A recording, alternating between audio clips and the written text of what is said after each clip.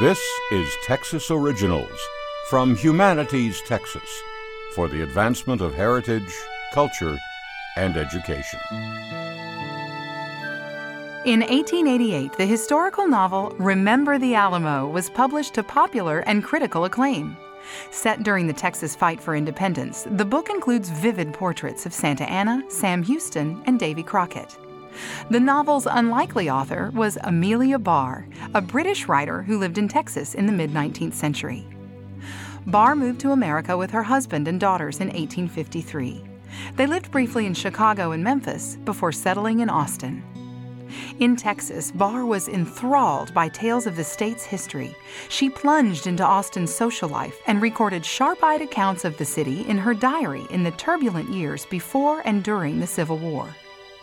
In 1867, Barr's husband and 3 of her children died of yellow fever in Galveston. Barr moved to New York soon after, and as she put it, was reborn into a life of duty. To support herself, she launched her remarkably successful writing career, publishing an average of 2 books per year over 3 decades. Richly detailed historical romances, such as Remember the Alamo, became her specialty. Barr died in 1919.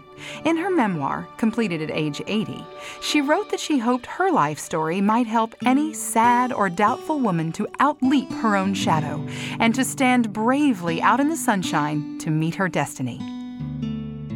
For more information about this Texas Original, visit texasoriginals.org. Texas Originals is produced by KUHF Houston Public Radio and Humanities Texas with funding from the National Endowment for the Humanities.